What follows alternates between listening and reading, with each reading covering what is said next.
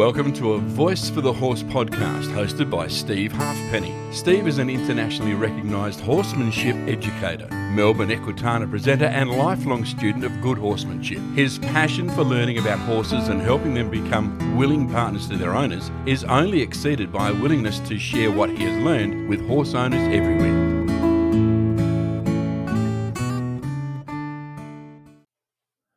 Hi everybody, welcome to another episode of A Voice for the Horse.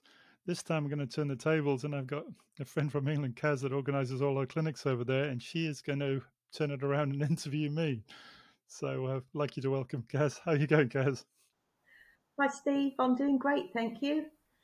Sitting here, sunny day in England.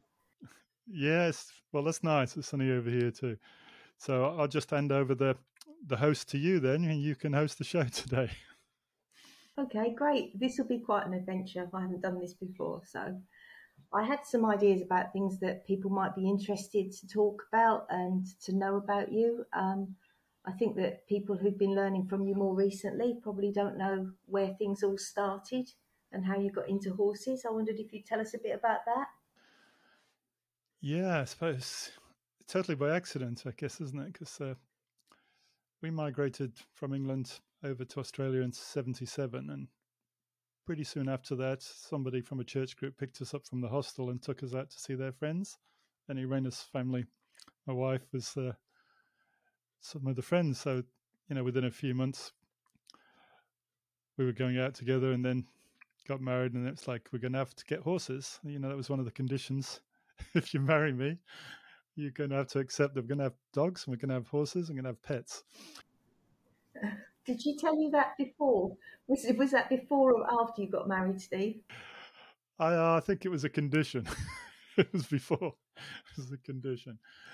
But I just thought, well, we'll get a horse. It'd be like having a dog, we'll have horses. I didn't really have any clue of what it was going to involve. So we were both working full time, and then I'd come home and Irina got a horse, so I never saw her. She'd be home from work and then gone to the horses. I'm like, well, this is fun. I've been working all day. I come home and there's nobody here. So I thought I'll just get one. Irina can look after it. I'll just get one and go out for rides with her so I can be with her. So it was very much they're Irina's deal. They're not my deal. That you look after them and I'll come out and join you and have a ride now and then. So she was the one that taught me to ride. Like I had no idea of what horses were basically until I met her. So that was a bit of an eye opener for me. And that led on to you getting more interested and competitive, and it led on to you meeting a very special horse who you practically won in a raffle. Do you want to tell us about that? That is the story, isn't it? Yeah, I ended up, because Irina would go to gymkhanas and shows at the weekend, and I'd just go in support crew, and help her. And I say it was me that saw the Western Ring, and she says it was her that saw the Western Ring first. So it doesn't matter who saw it.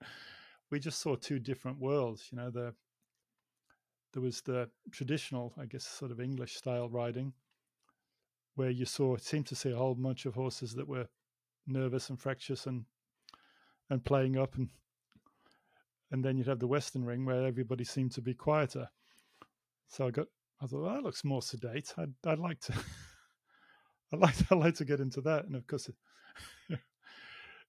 it still was sort of interesting, like the green on green thing. I got myself a green young horse that had a few rides, and thought that'll do.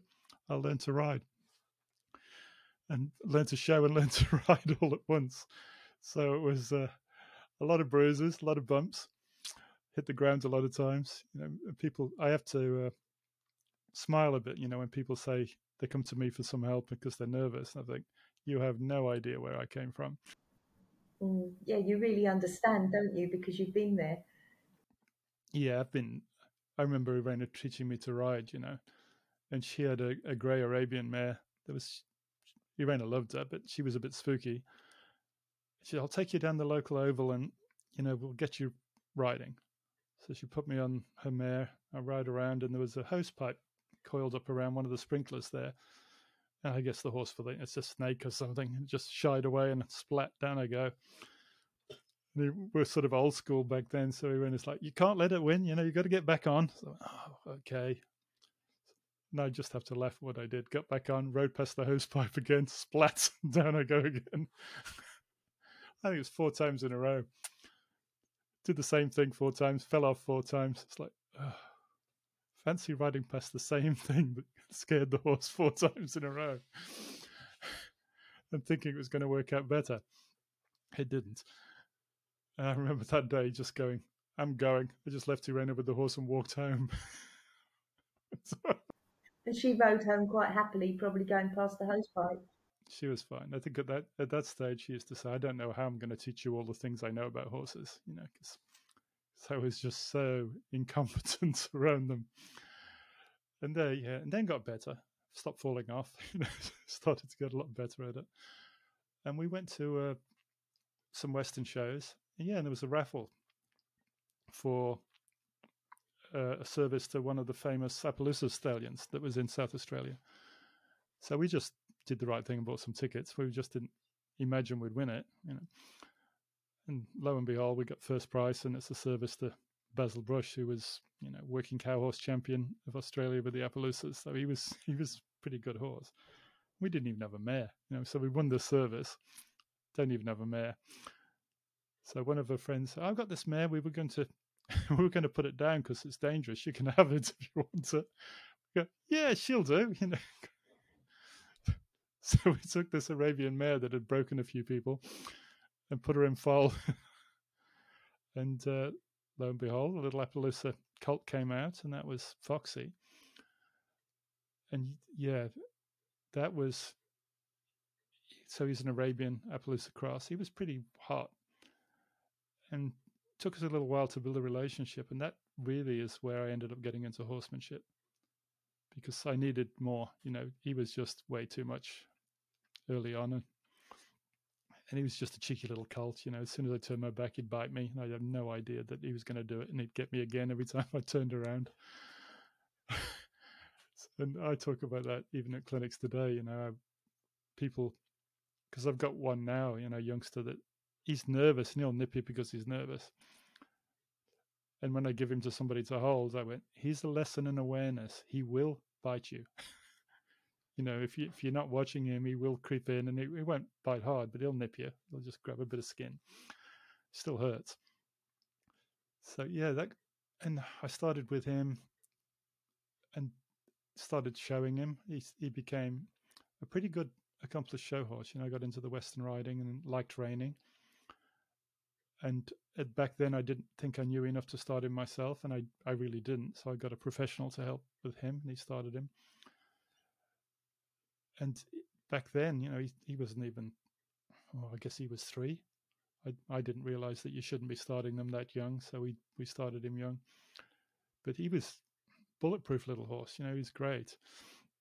And then Irena didn't really like how I was treating him, because the Western world had a lot more discipline, and almost to the point at times when some people were just a little too hard. It's like there's no need to be that hard with them. And she would tell me, I don't like what you're doing. Could you not do it like that? Could you do it some other way? And I went, well, what other way? And she was, I don't know, but I don't like what you're doing. Well, it's not really helping, because I don't know another way. And then one year, I think it was in the 90s.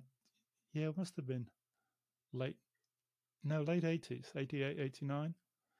Pat Pirelli came to Australia, and he, back then the rodeo guys brought him out, because Pat used to be a rodeo cowboy, and he didn't have a system. He didn't have anything going. So the local rodeo guys in Adelaide had brought him out, and Irena went, you got to come along to meet this guy. So just watching him for a little while, I realized I didn't have a relationship at all with my horse.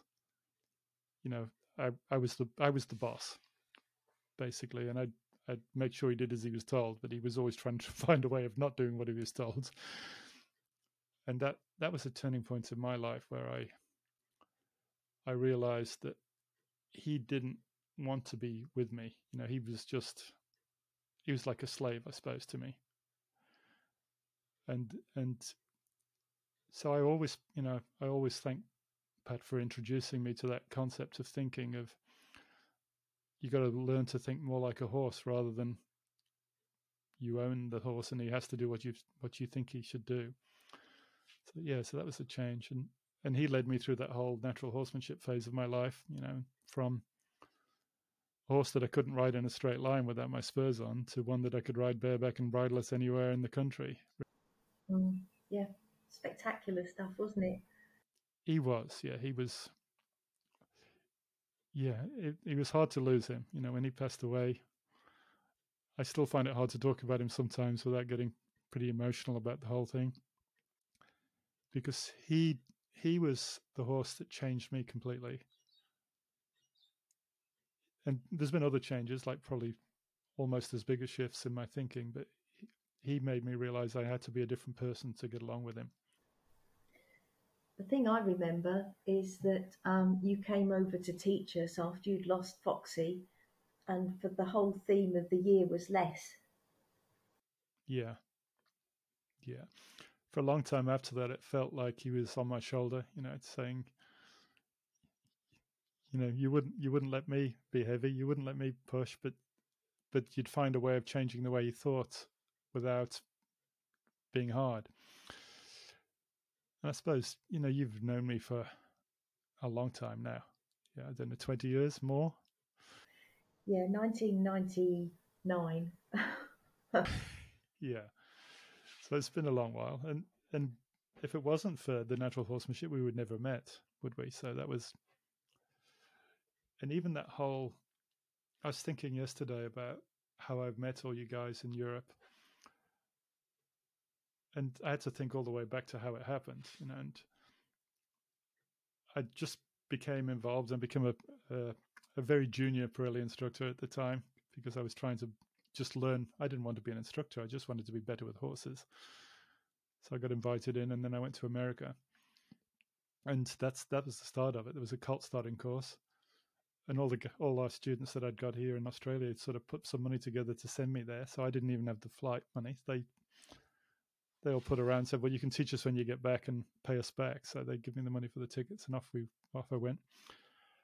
And Ross Simpson, of course, Ross was over there. And we did this young horse starting course together. And at the end of it, I thought, well, I'm going home. It's all done. We're going home. And I passed the course, and Ross hadn't done many young horses. So he said, Pat told him, you need some supervision to help you when you start the first bunch. So he said, Steve will go with you. I went, what? Yeah, you can go to England. And then I think that year I went to England, and then I had to go to Italy because there was one of the instructors, I think it was Dave Stewart, that couldn't go, and I had to go there and do some stuff. And I went, wow, this changed my world from living here in Australia a bit quietly to going and sharing what I was only just starting to learn myself with you guys. And then it just evolved. Kept going, kept learning. And I think I'm an eternal student of the horse, really. Yeah. You're one of the teachers that I think a lot of people get just stuck in their own reality of, I know how to do this, I don't need to look any further. But you have always evolved. Every time you come back, you're teaching us something different, and we're moaning because we've been practicing what you taught us the year before. But I think that's changed a lot because we've got the access to all the online learning, that sort of thing. But the other thing that has I notice at clinics is that you're not averse to learning from us as well. And I've seen you learn various things from various students as well, for example, about the Alexander technique. And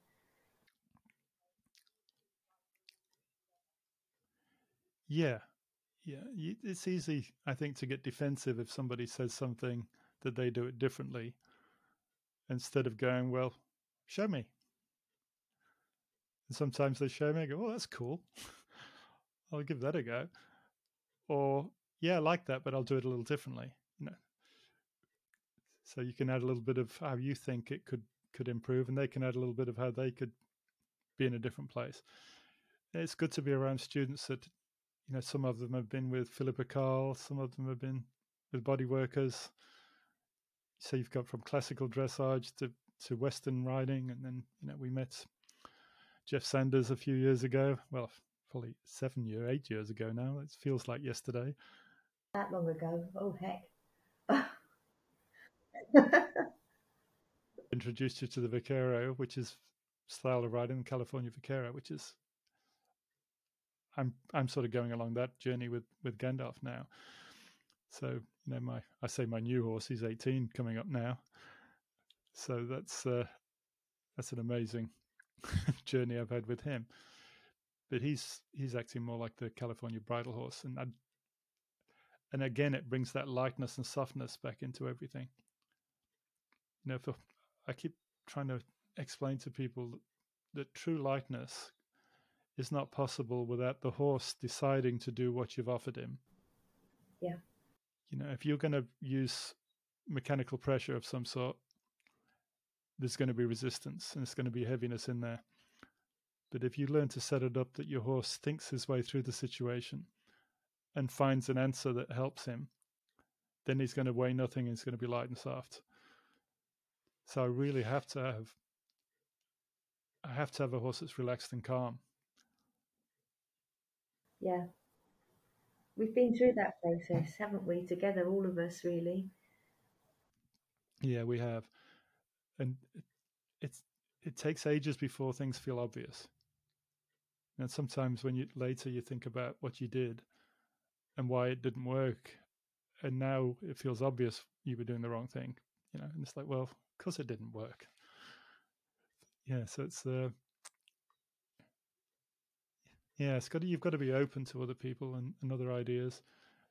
And even this podcast thing, I'm going to start trying to talk to different ideas, different trainers, but hopefully find the people with a similar mindset. They're looking for the best way to help the horses and learn from each other. It'd be great if all the best horsemen in the world would share information and help each other rather than feel that they have to defend their own point of view. Yes. I think that's your mind is most effective when it's like an umbrella, when it's open. There's no point having your umbrella shut when it's raining. No. An interesting conversation. She try to avoid them, but online with somebody who'd been told that she should be feeling 10 pounds of pressure in each hand. And I said, oh no, that's a typo, isn't it? You mean 10 ounces? And she said, no, 10 pounds. I'm working with one of the top dressage instructors in the world. And I just said, well, that's your reality. That's your belief. That's fine. And just, you have to keep learning. You do. And if I've been over to Europe and I've ridden some of those tough horses now, and you don't even have to mention where, but they didn't feel light to me. They could do some amazing things like canter pirouettes and lead changes every couple of strides, but the amount of weight in my hands really bothered me. That you needed to have so much containment in some way to contain the horse. And recently I've been, you think about life and you go, am I being unreasonable to expect to get my horse to be able to do all those things and weigh nothing? Because everybody out there basically would say that you need contact, and their version of contact is the 10, whatever it is, 10 pounds, 10 kilos. It's an amount of pressure in your hands. And if they don't have it, it feels wrong to them. So it's their truth. They're living in their own paradigm. That's what they believe is correct. They're not trying to do anything wrong. They just believe that that's correct. And we've got a little working equitation course here at home now that we've built over the last year or so. And I'm playing around with that, thinking, how am I going to get to canter around these drums and around these tight patterns? Slow him right down. And I've been working on that.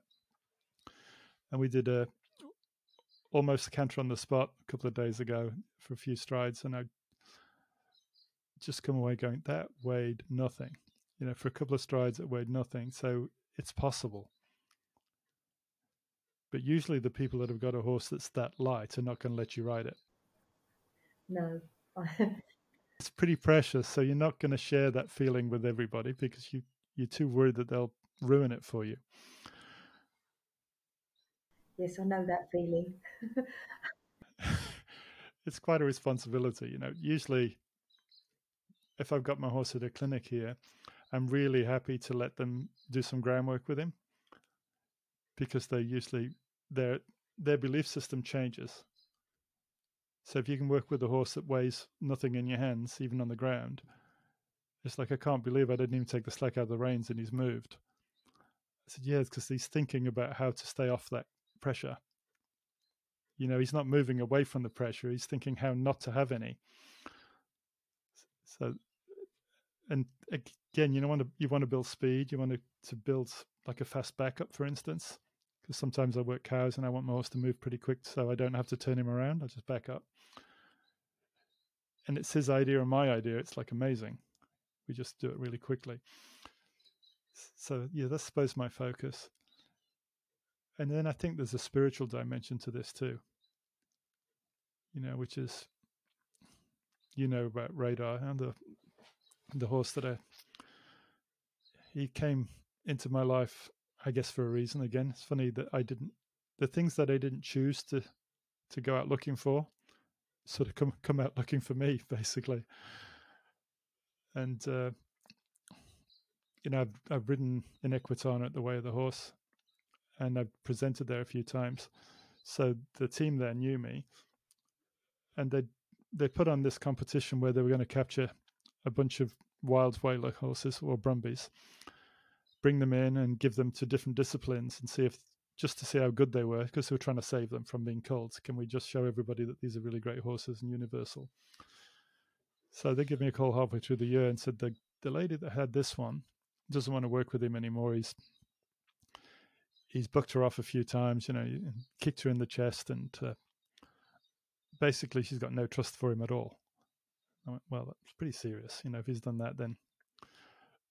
And I suppose that when I had that call, I'm thinking, yeah, it can't be very hard. You know, it's probably just a girl's horse that's got away with all sorts of stuff. Oh, Steve, you learned something different. Boy, I learned something different. But I'm used to seeing people that can be too kind sometimes. You know, that the horse is taking advantage of their gentle nature and they're pushing them around and taking over. So I didn't think for one second that he was going to be so hard to deal with. So he turned up in my life, and he came over and he just had that look. I don't want to lie down. I just don't trust anybody. I don't want to be rugged and touched or anything. Just didn't want a part of me at all. So I ended up laying in the feed bath, you know, with feed all over me, going, if you want to eat, you're going to have to at least touch me. That must have been a sight. Right. And he started to at least touch me, you know, and then it took me down to one of my friends is a bit of a communicator. So she said, I want a picture of him. And I took a picture, and she said, I think he's got some issues that you need to see a shaman. So I rang Vita LaBelle, that's a shaman in America. I think she was in the Teo of Equus in the book. And she talks about, we need to do this complete journey where we go back into his past lives. And I'm going, sounds like a bit of weird stuff to me, you know. And hocus pocus. And so, but she had some conditions, you know. She said, you got to work with him and give me a picture every now and then. And when I think he's ready, then we'll do this complete journey thing. So I worked with him for a little while, and he really wanted to hurt me. You know, if he got the chance, he would have spun around and kicked you. Like if you weren't really watching him and give him a bit of slack, he just really had that, I just want to get rid of you. I want to get away from you and go away. Don't like people. So we arranged this telephone hookup. So she's in America, and I've got speakerphone out and a little yard set up, and I'm supposed to walk around the yard and make sure Vita can hear me wherever I am before I get the horse. She goes, as long as you can hear me everywhere in the yard, then he can hear me, then we're fine. I thought, okay, she's going to talk to him. from, thousands of miles away, and that's going to change the world. At this moment, you're thinking, really? I don't think this is going to help. Yeah. So. But I'm a little desperate. I've done everything that I physically knew how to do, and nothing's getting any better, really. So I'm thinking, well, what have I got to lose? Give this a go. So she's talking to him about stuff, and how he died in previous lives, and people had been horrible to him, and it is weird.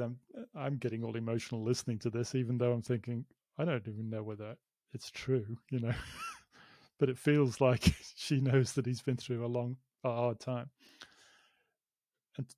And that's 4 hours. It goes on for 4 hours, this whole session. And then at the end, she said, "What is he afraid of?" As well, he hates my cowboy hat, like the straw hat. Doesn't like that. Doesn't like to be rugged. You try and get near him with a rug, he doesn't like it. When I put the saddle on him, he's going around in circles to try and avoid me trying to get the saddle on him. And I don't want to cross tie him, so I just try and drift with him.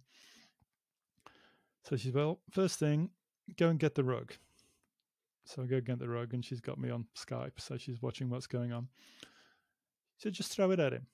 I went, I've only got a little tape yard set up. He's going to go straight through the yard. She said, "No, he'll be fine. Just throw it at him." So, okay, I'm thinking, you'll see, I'll throw it and it won't even touch him. He'll be gone. So throw the rug and he just stands there. It lands on him. I think, wow. Take it off again, throw it on. Just start getting really clumsy with it. He doesn't even move. Like he's just standing there. Well, okay, he's fine with the rug. So he says, "That's one. What else was it?" It's the hats, saddles. And he'd bucked me off as well. I really didn't want to ride him. So she went, "Go and get your hat." So I get the hat. Rub him all over with the hat. He's fine. Stick it on his head. So put his ears in it, stick it, so it stays on his head. He just stands there. Oh, this is weird. I don't believe this is happening. And she said, "Got your saddle nearby?" I went, "Yeah." "Go and get that." I went, "All right." So yeah, I'm thinking, oh, I don't like this very much.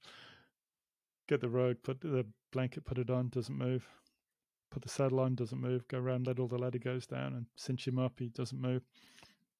I'm thinking, wow, I don't believe it.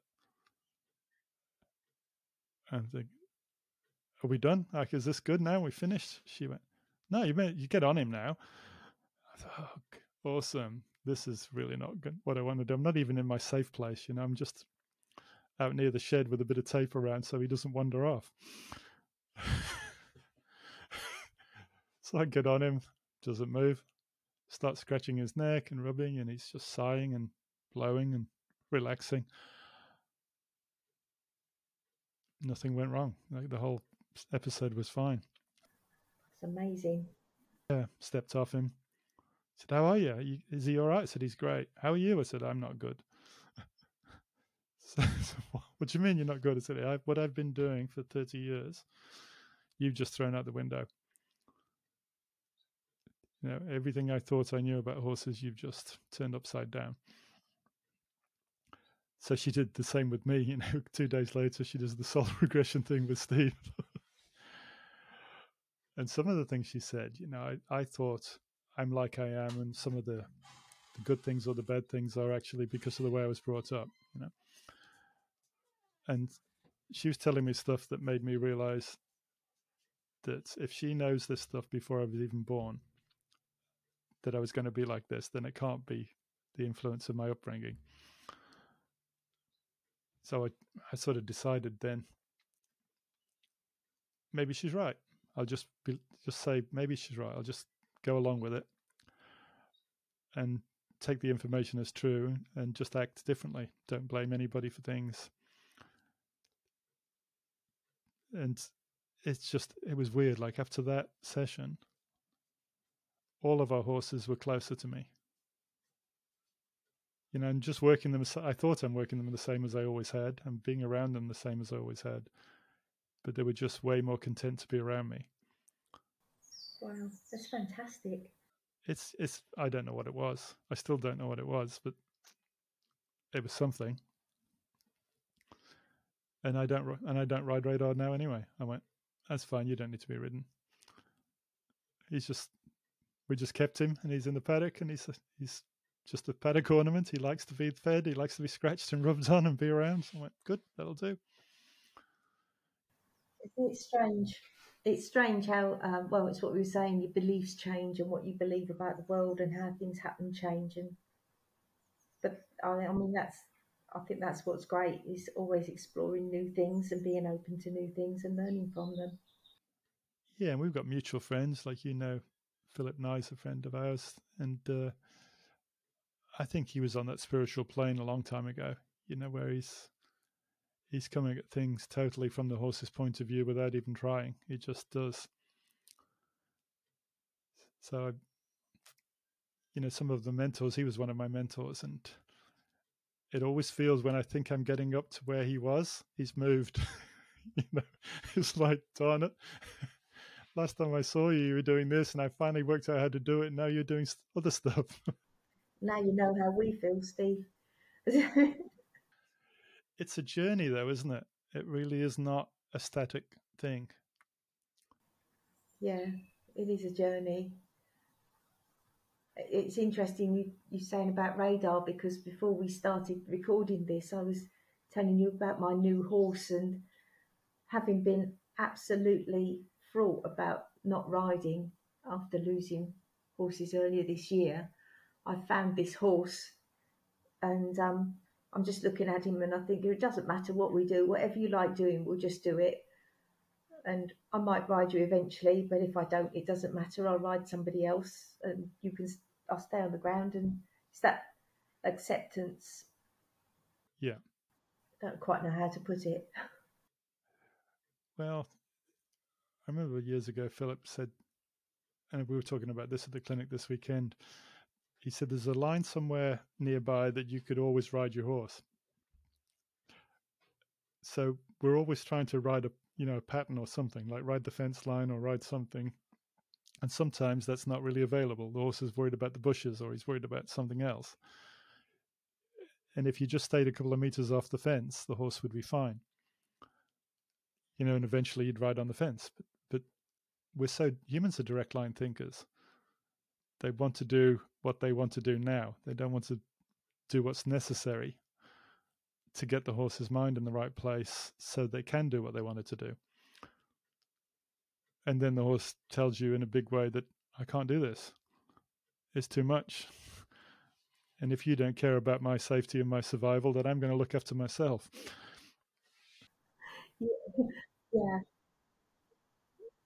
Yeah. Yeah, definitely.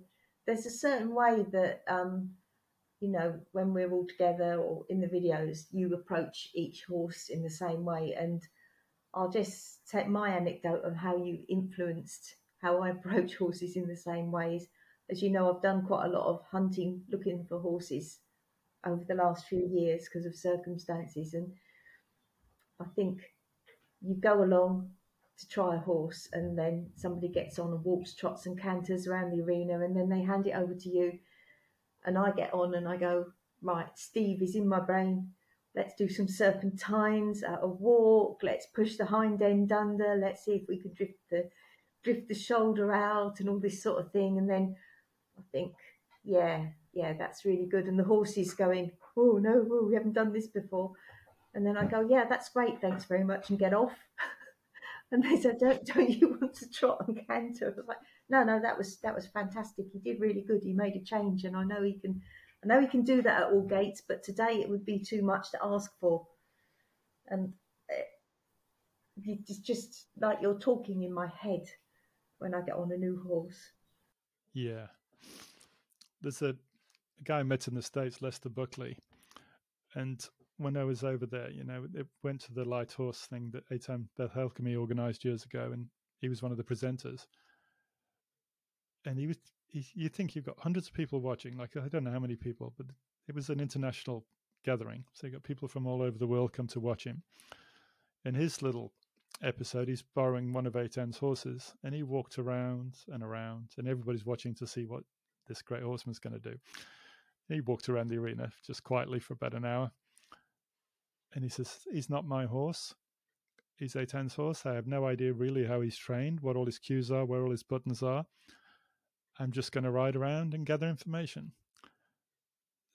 And I went, wow, what an amazing mind you've got to not care who's watching and to really think, I need to know what the horse knows before I ask him to do anything. And then it was a 3 or 4 day demo. And by the end, he's doing canter pirouettes and everything. But he just took the time it took to work out what the horse knew and learned to ride the horse the way he was used to be ridden, not the way he wanted to ride it. Because it's not your horse, is it? In the end of the day, it wasn't his horse. He's not there to change things. And a horse can tell you everything you need to know at a walk. Yeah. They can. You can feel that this horse is ready to do things differently. Already, you could do more, but if you stop now, it'll be better tomorrow. That sort of idea. Yeah, I think which I've changed a lot. I know when I was first into natural horsemanship, I'd walk, trot, and canter and fly around the place, and didn't really worry too much what shape the horse was in. But now, I keep having this thought in my mind: what is he learning right now? Is he learning to be afraid of me? Is he learning to trust me? Is he learning to be confident? And I'd like it to be all of those. Learn to be confident, learn to be soft, learn to trust me. If I get you totally out of balance, that can frighten you. So why go faster than you can do in a balanced, soft way? So there's a lot of, I guess, things that I may have thought were not applicable to me, like the dressage type stuff that I totally need in my life now. If it takes 6 weeks, it takes 6 weeks. If it takes 3 years, it takes 3 years. I remember a little story that Tom Dorrance was riding, I think, with Tom Dorrance and Ray Hunt and I think Bill Dorrance all together. And I think Ray was riding a horse that was fishing its tail every time you did something. And, they were just talking about, oh, that's just the nature. He's just a swishy-tailed horse. And I think Tom said, well, if you did a little less, then maybe he wouldn't swish his tail, And I think he just got him just to clench his toes in his boots instead of putting his legs on in the end, and the horse would just go quietly without swishing his tail. And it's like, wow. So he'd always go, no, it's the person. The horse is angry, it's the person. Yeah.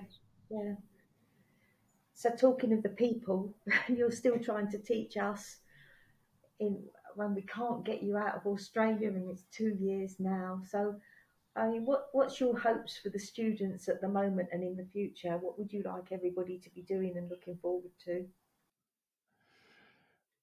Well, if you've got the time now, because a lot of people have had a lot of time with COVID and everything, they can't work, or they can't work as much, they're home more. Try and spend time with your horse. You want to get somewhere with him, but there's so many people that come to a course and we'll talk about, what have you done since last time? And it's amazing how many people haven't ridden since the last clinic. And it's almost like the clinic is, for them, is a reason to go out and ride. They've actually forced themselves, at least for a weekend, to spend a weekend with their horse. I've been home a lot lately, with things, and I've just watched my own habits. You do all the stuff that you need to do for the business and everything. You think, I should be out with my horse every single day. I'm home. I should not be home for a day when he's here too, when I don't actually go and spend time with him. And I think back to I think about the Foxy stuff and how awesome he was and how long it's taken me with the Gandalf that I own now. I think, well, Gandalf has not had the time that I gave Foxy. Way back then I was into showing, so I was driven to get the horse ridden, to get him to the show at the weekend. And even if you didn't want to show him, if you could spend an hour a day with my horse, like I did with him. At least every lunchtime I used to ride him, because he lived with us on the farm at the time. And then I'd ride him every weekend for 2 days. And that's how he got from where he was to where he ended up. So time is important. Try not to jump subjects. Some people go to different trainers every weekend. Go to a clinic on this thing and then that thing, but everybody has a different opinion. Like, I'll be telling you should ride with hardly any weight in your hands, and somebody else says pull the reins in and push him and kick him up. Well, that is not fair on the horse, because you're changing the rules with him every single weekend. And you're confused as well. The riders are confused because they don't know who's right and who's wrong. So I would say pick a style and be consistent and stick with it. If you find something better, that's cool. Find something better, but don't just jump backwards and forwards from one thing to another, because horses don't get any confidence from inconsistency. The things I was talking about at the clinic, for instance, and they seem really simple to me. I go, 2 legs means go forwards. No legs means go backwards, or, if I'm using reins and no legs, it means go backwards. So I don't use conflicting signals. If 2 legs means go forwards, they're not going to mean go backwards. If I put 1 leg on, it doesn't mean go forwards. So if I'm trying to go sideways, why are you going forwards? So it's really simple to teach the horse those things. Yeah. I'm finding I enjoy the Kangaroo Crew, the monthly videos and everything on there. It helps me to keep in touch with, because I want to learn from you, so it helps me to feel consistent about what I'm doing, and have a little chat on Zoom once a month. Yeah, you were helping me with those as well before I published them, so you probably get to spend more time paying attention to the details of it because you're transcribing it for me. So that's... I found how well you learn if you just sit and make some notes about what you're watching. Yeah. And the videoing yourself, I think, is a great thing, because I sort of tell people at the beginning now at the clinic how I think the clinic's going to go. And basically, it goes like this. I'm going to see what you do and explain to you what I see you doing and why I think you need to find a different way of doing things. Then you're going to try and do it. And then I'm going to keep telling you haven't changed. You're still trying to do things your way. You're trying to do my thing with your cues. Because that muscle memory stuff and the things that you've learned in your life takes some changing. And I know that personally. When I met Jeff Sanders, I could just see him laughing at me, because he can see how hard I'm trying not to do the things that he's picked up on. I'm like, oh my goodness, I can't even not lean the wrong way, because I'm so used to being taught to start with, you lean on the outside of the horse every time you push him around somewhere. And it's like, oh man, he wants me to be on the inside of the horse. Yeah. So I think understanding that we all go through it, don't feel, if you're struggling, that the person teaching you didn't struggle. We all struggle. When you're changing from one way of riding to another, you'll find yourself slipping back into that old pattern so many times until I smile now because, that's why I know it's 6 or 7 or 8 years with Jeff, because I look back at how long it's taken me to learn to not ride the way I was riding 8 years ago. It's taken 8 years to have it feel totally comfortable and totally natural. Yeah. That I've got to watch myself and pay attention to myself the whole time. But I think when you're learning, you do. If you want to change something, you've almost got to talk yourself through every step that you're doing. My feet have got to go in this direction. My hands have got to go in this direction. The tools have got to be in this hand. I love the human nature thing as well. And I have such a laugh at clinics now, because I want everybody to learn. I want everybody to come away with as much information as they can have, but I'm a realist. I know how much they're going to take in. And when I show them something and they do something totally the opposite, I just they go, "What are you laughing at?" I said, "That's all right." And then you say, is that what you asked for? And we just throw the reins down and hands out and go, no. Is that what you wanted? No. Yeah, is that what you wanted? But no. Yeah. As soon as you say anything like that, we think, oh no, we've done it wrong again. Yeah. Yeah, I think my latest line is that the way I did it. they're like, yeah, no, it's not. That's a really big ask. That's asking us to be able to see what we're doing ourselves. Yeah. We probably ought to wind this up a little bit, because otherwise people will be using this as a sleep aid, Well, thanks for having a chat with us and sort of turning the tables on me a little bit. Thanks, Steve. It's been really good fun. Maybe we can do it again. Yeah, I think we're all looking forward to the end of COVID and free travel around the world again and all that stuff. But keeps getting pushed out for another 6 months and another 6 months.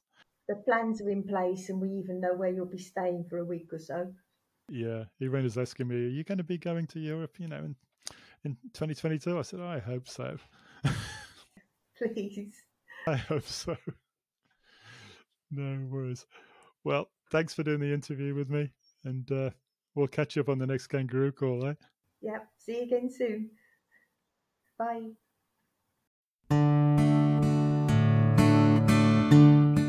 Thanks for listening to A Voice for the Horse podcast. You can find more information about Steve at stevehalfpenny.com.